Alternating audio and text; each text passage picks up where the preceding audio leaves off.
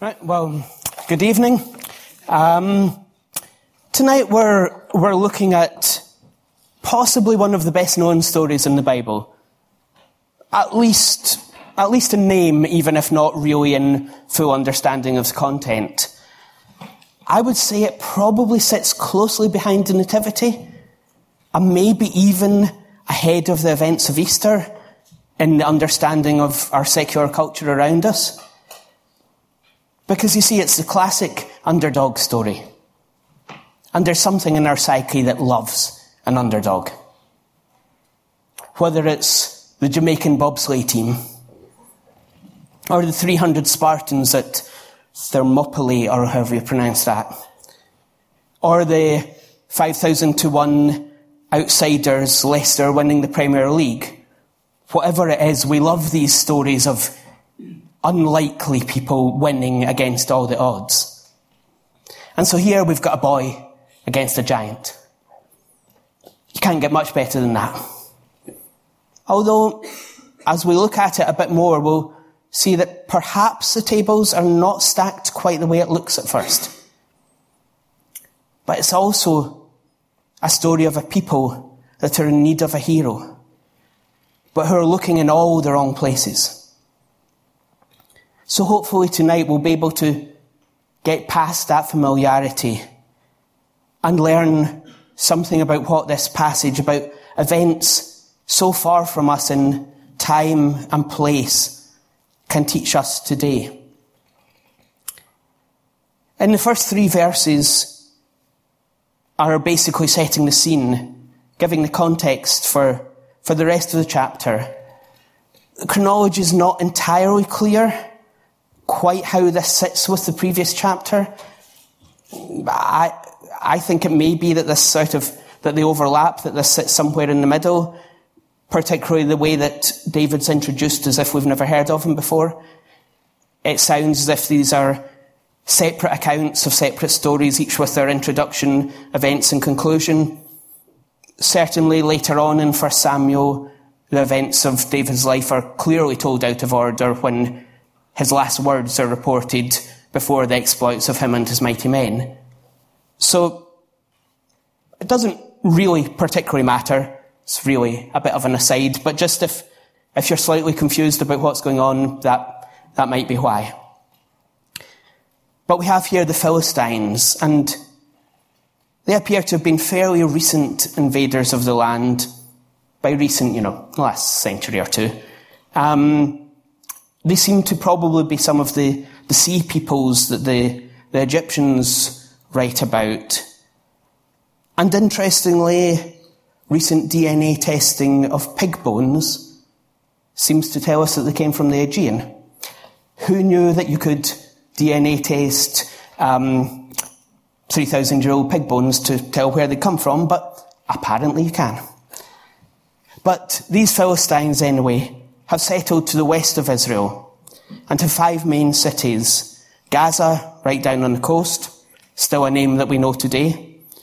Ashkelon, Ashdod, Ekron, and Gath. And Gath is the closest one to Israel, right at the east of the Philistine territory, and that's where Goliath comes from. And so in this passage we see that the Philistines have gathered their army together and are encroaching into Judah. And Saul has gathered together the Israelites to oppose them. And the 2 armies are lined up, facing each other across the valley of Elah. This is on the road from Gath to Bethlehem and Jerusalem. And in fact, it's only about 20 miles away from Bethlehem, where David lives. That's similar to the distance from here to North Berwick, something easily walkable in a day. But we see here that no actual fighting's taking place. They seem to have reached some sort of stalemate. The 2 armies lined up against each other, and the Israelites are in a good defensive position, but don't seem to have the strength, or maybe just the courage, to go on the attack. But there's a routine going. Every morning, both sides line up facing each other across the valley and shout their war cries at each other, because that's going to be effective.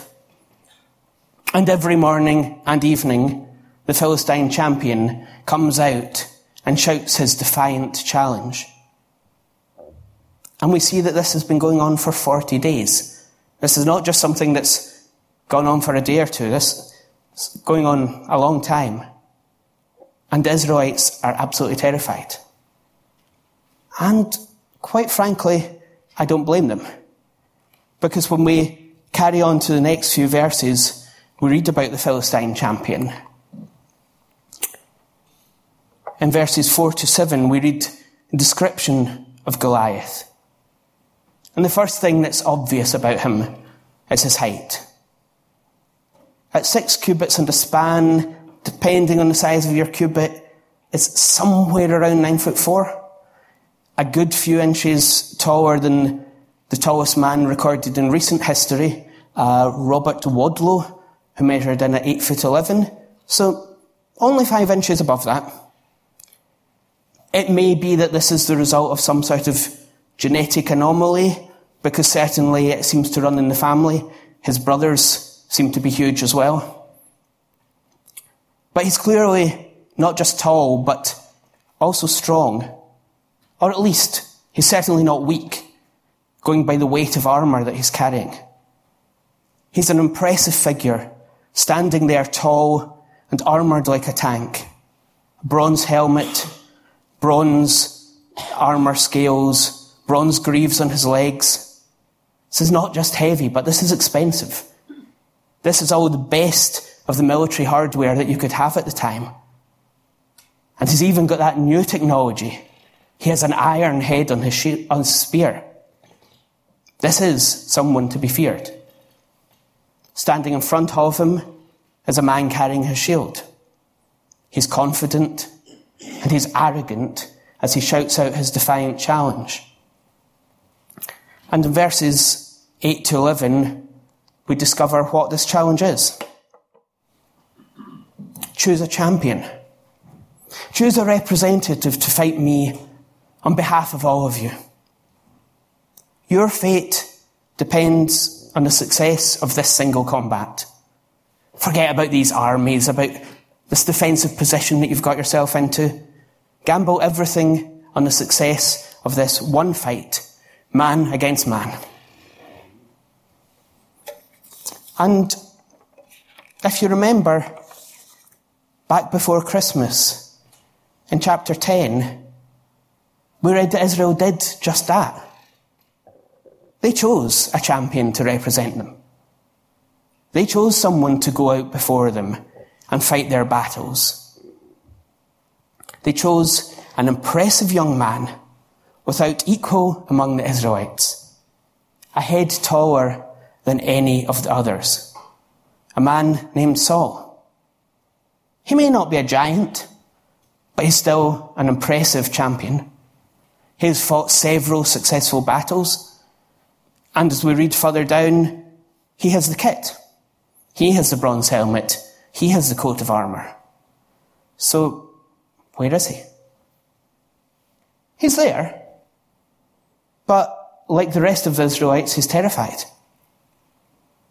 It doesn't sound as if he's there out at the front, facing the enemy, leading his army.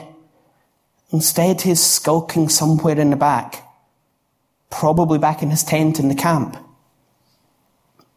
Israel had wanted a champion, but when they chose a human hero, they found him distinctly lacking. They needed someone else to step up and fight for them. And I think, as we look around, we see that our world too is looking for its own heroes.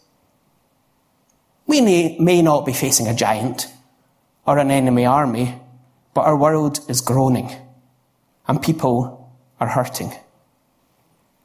Around the world, there are wars and conflicts and strained relationships between nations. Our physical environment is polluted, exploited, and under threat.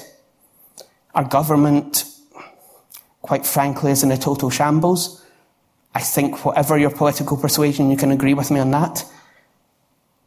But nearer to home in Scotland, it's estimated that over 600 people will be sleeping rough in our cities tonight. And that's not counting the thousands in various sorts of temporary accommodation. Or then there are the personal crises, the broken relationships, the illnesses, the bereavements, the unemployment, the loneliness, the depression, the anxieties, the everyday struggles of life, big and small. People are looking for heroes, for someone that can put things right, for someone that can stand up for them. And this is nothing new. Throughout history, people have been telling stories of champions, of heroes, of people greater than themselves. We love the stories of William Wallace and Robert the Bruce, and we don't particularly care about the historical accuracy of them.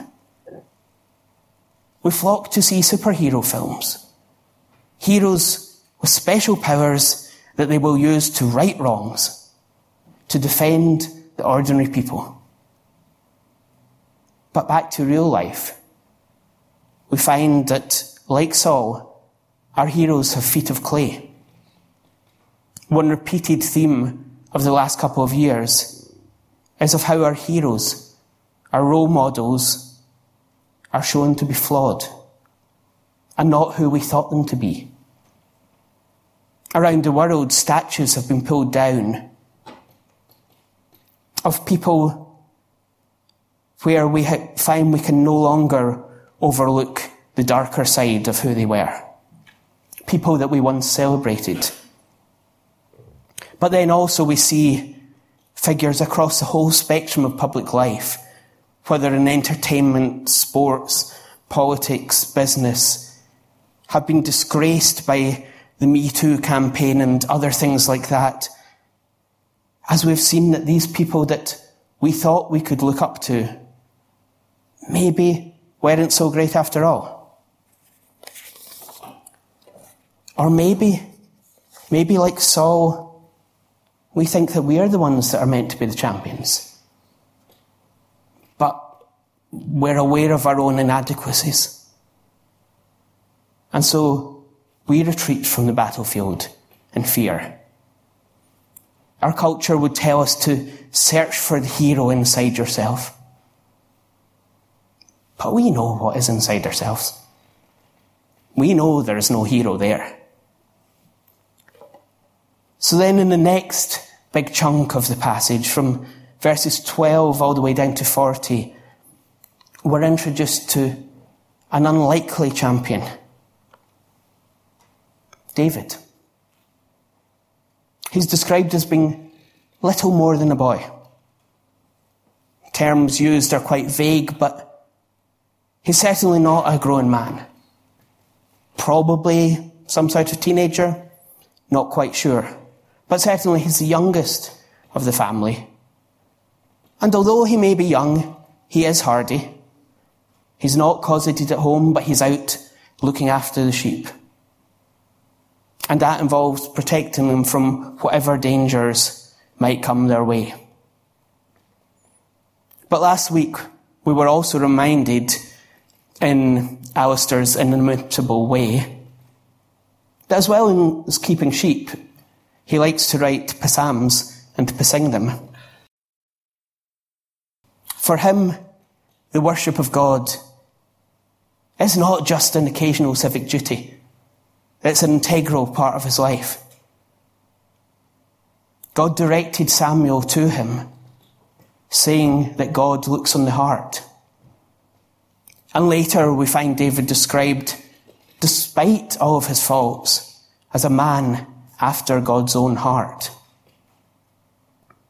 And so we see that Jesse sends David with food to his older brothers and to bring back news. They're about a day's journey away.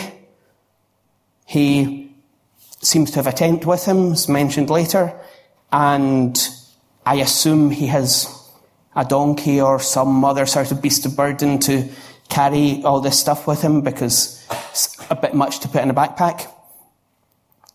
But so he gets there. He delivers the goods to the keeper of the stores, and to me sounds slightly naively, goes to talk to his brothers on the front line. Because, of course, that's what you do. You just go to the front line for a chat. But when he's there, he sees what's going on. He sees Goliath. But more than just seeing what's going on, he sees what's really going on. Because the question he asks the people shows how he understands the situation. Who is this uncircumcised Philistine that he should defy the armies of the living God? As far as David sees it, this is not a battle between two earthly armies. This is defiance against the living God, as opposed to the lifeless, false gods of the Philistines. We were reminded this morning in Psalm 2, probably written by David, of how the nations stand in defiance against God and his king. In words that I can only think of set to Handel's music, why do the nations so furiously rage together? Why do the peoples imagine a vain thing? We shall break their bonds asunder.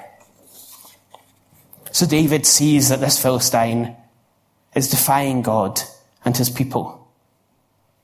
And no one is doing anything about it. He sees that despite the promised rewards, and they seem quite impressive rewards, no one else is willing to do anything. And so he steps forward, confident but humble.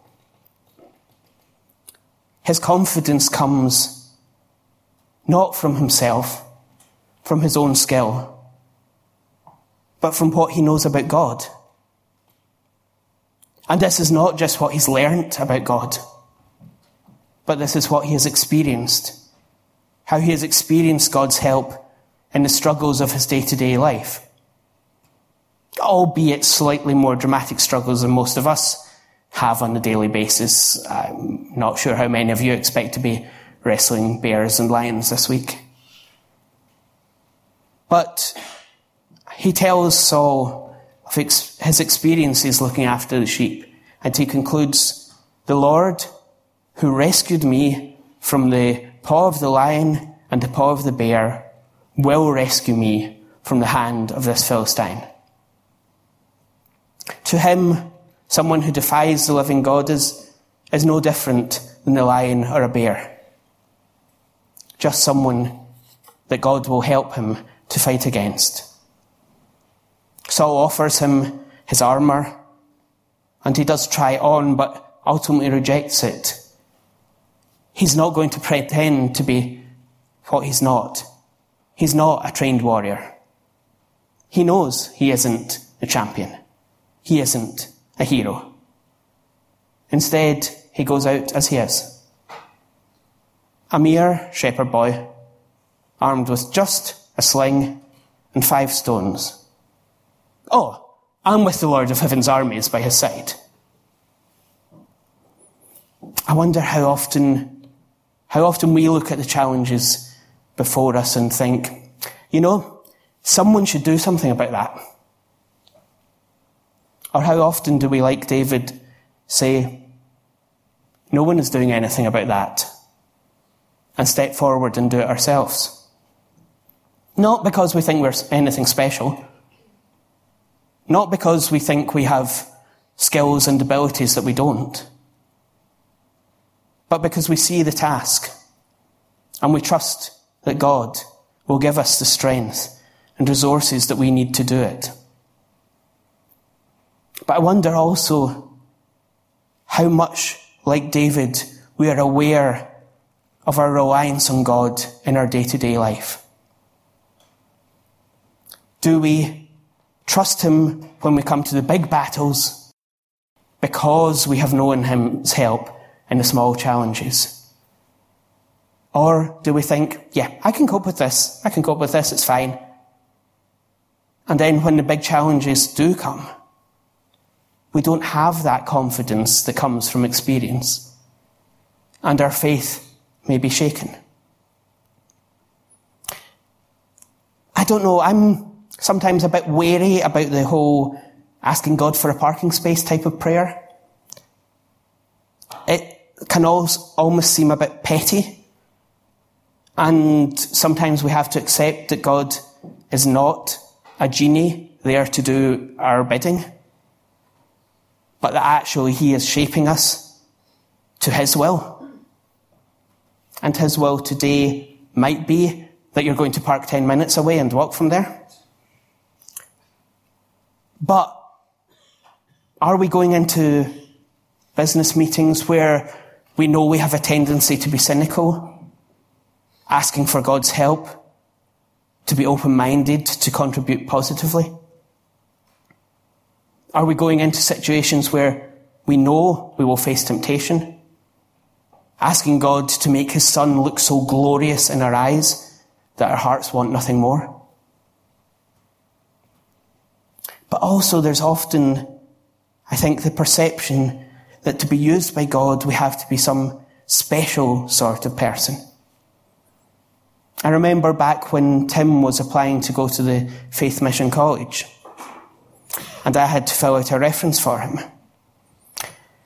If anyone has been through that process, it is horrific. It basically requires complete character assassination as it quizzes you on all their weaknesses. But the last question is the one that I remember. Do you think this person is suitable for Christian service? Not quite sure what answer they were looking for, but my answer was that from the beginning, God has used weak, broken people to do his work. That there are two qualifications for Christian service, being a Christian and being willing. And, in fact, it's not even an option. It's a requirement of all Christians, although it takes many different shapes and forms. So, are we looking for special people to do things, or are we expecting God to use us?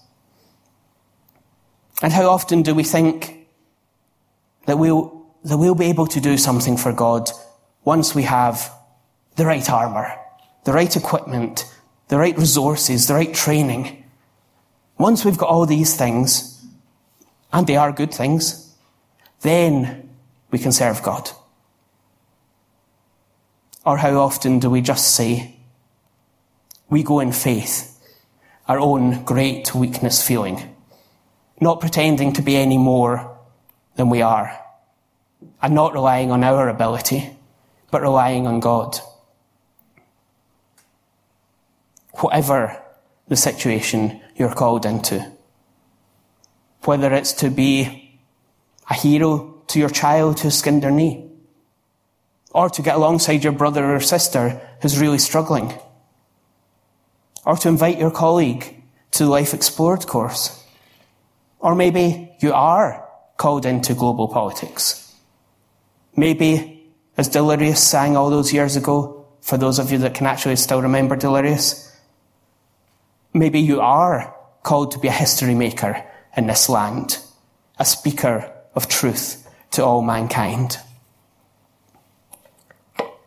But then in the next verses 41 to 47, we see an unlikely and, frankly, ridiculous scene. A huge, heavily armed warrior and a boy with a sling approaching each other across the battlefield. And Goliath takes this as an insult. He understands strength. He understands war. He has no time for weakness. And they've sent a boy. He curses David in the names of his Philistine gods and shouts a defiant challenge. Come closer and I'll kill you. He assumes that the outcome of this fight is a mere formality. But David, however, has a slightly different view of the situation. He sees the apparent mismatch, but he knows that he's not the one that should be afraid, and shouts back his own challenge. Some of this seems to be just sort of standard military taunting. Goliath has said he'll give David's flesh to the birds and wild animals. David trumps this by saying he'll give the carcasses of the whole Philistine army to the birds and animals. But his challenge is not just bravado, because his challenge is based on his understanding of who God is. He calls him the Lord Almighty, sometimes translated the Lord of Hosts, or as we sang, the God of angel armies. The God of the armies of Israel, whom you have defied. He knows that the God Goliath has set himself up against is no mere distant deity. Nor is he just a personal God. He's an awesome God who is here. He's not distant from his creation, but he's at work throughout it and still totally other. But his challenge is also based on his trust in God, because he says, he will deliver you into my hands. He's not relying on his strength or his skill, but in God fighting for him. And this is not just because of his inexperience and weakness, the fact that, as far as we're aware, he's never fought a battle before. Because as we read of many battles afterwards, even once he's an experienced warrior, his trust in God, not his own strength, remains. He writes in Psalm 19, some trust in chariots and some in horses, but we trust in the name of the Lord our God. This morning we were reminded by Scott Hamilton telling us about the work of UCCF, that they could put on all the slickest presentations. They could have the best speakers. They could do everything really, really well. And if God wasn't in it, they were wasting their time. But lastly, his challenge is for God's glory. He doesn't care about his own reputation, whether he comes out of this looking good. Instead, he fights so that the whole world will know that there is a God in Israel. He carries on, the battle belongs to the Lord. Because it is God who will give the victory, and it is God who will get the glory. And then we come to the account of the fight itself, and it's in verses 48 to 51. It's very short. It only takes 3.5 verses. He hits Goliath on the forehead with one stone. It sinks into his forehead, kills him. He then runs up, cuts off Goliath's head with Goliath's own sword. Done. There's little more to be said about it than that. It really seems anticlimactic. You're expecting some sort of description of a titanic struggle here, where despite the crushing odds, David eventually subdues his opponent and crawls out wounded but victorious. Nope, nothing like that here. Despite outward appearances, the odds were so heavily stacked in David's favour that there's little to comment on. In fact, to call it a fight is really stretching things. And the remainder of this chapter is just the aftermath. Having seen the Philistine champion defeated, the tables are turned. It's now the Philistines who are running in fear, and the Israelites, having seen God at work, have the confidence to chase him down. But I don't know. See, as I come to this, and particularly as I read of this ridiculously short fight, I can't help thinking of another champion. A champion who also looked like nothing special. David is at least described here as handsome, but this champion had no beauty or majesty to attract us to him. Nothing in his appearance that we should desire him. He was a champion who, when taunted by his adversary, could say, "It is written, worship the Lord your God and serve him only." A champion that, as he approached the battlefield where everything seemed stacked against him, could say to his Father, "Not my will, but yours be done." A champion whose greatest victory was won when it seemed like his enemies, all the powers of darkness and death itself, were invincible. And yet he could cry out, "It is finished." But a champion who promised he would be with us always, even to the end of the age. A champion that promised a comforter to walk beside us, to walk with us through life, to give us the power to face up to these challenges that we see in the world around us, that we are unable to meet with our own strength. But a champion that will not leave us fighting running battles forever. A champion who will himself come onto the battlefield at the end of the age. If we thought the description of the battle here was an anticlimax, try reading Revelation 19. There we see our champion on a white horse. He has the names Faithful and True, and King of Kings and Lord of Lords. And armies are massed against him, led by the beast and the false prophet. The kings of the earth are furiously raging against him. And then, instead of an epic battle, the beast and the false prophet are captured, and the rest are killed by the sword that came out of the mouth of the rider on the white horse. Just like that, no fuss. We talk about Armageddon as if it's an epic battle of good against evil. It isn't. It's plain, straightforward defeat. The powers of evil don't stand a chance. And the powers of evil will be defeated. All the wrongs in this world that we've thought about, and many others, will be put right. We have a champion who will wipe every tear from our eye. And in the meantime, he is with us as we go into the battle tomorrow and the next day until he comes. Just want to finish with words of verse of a song.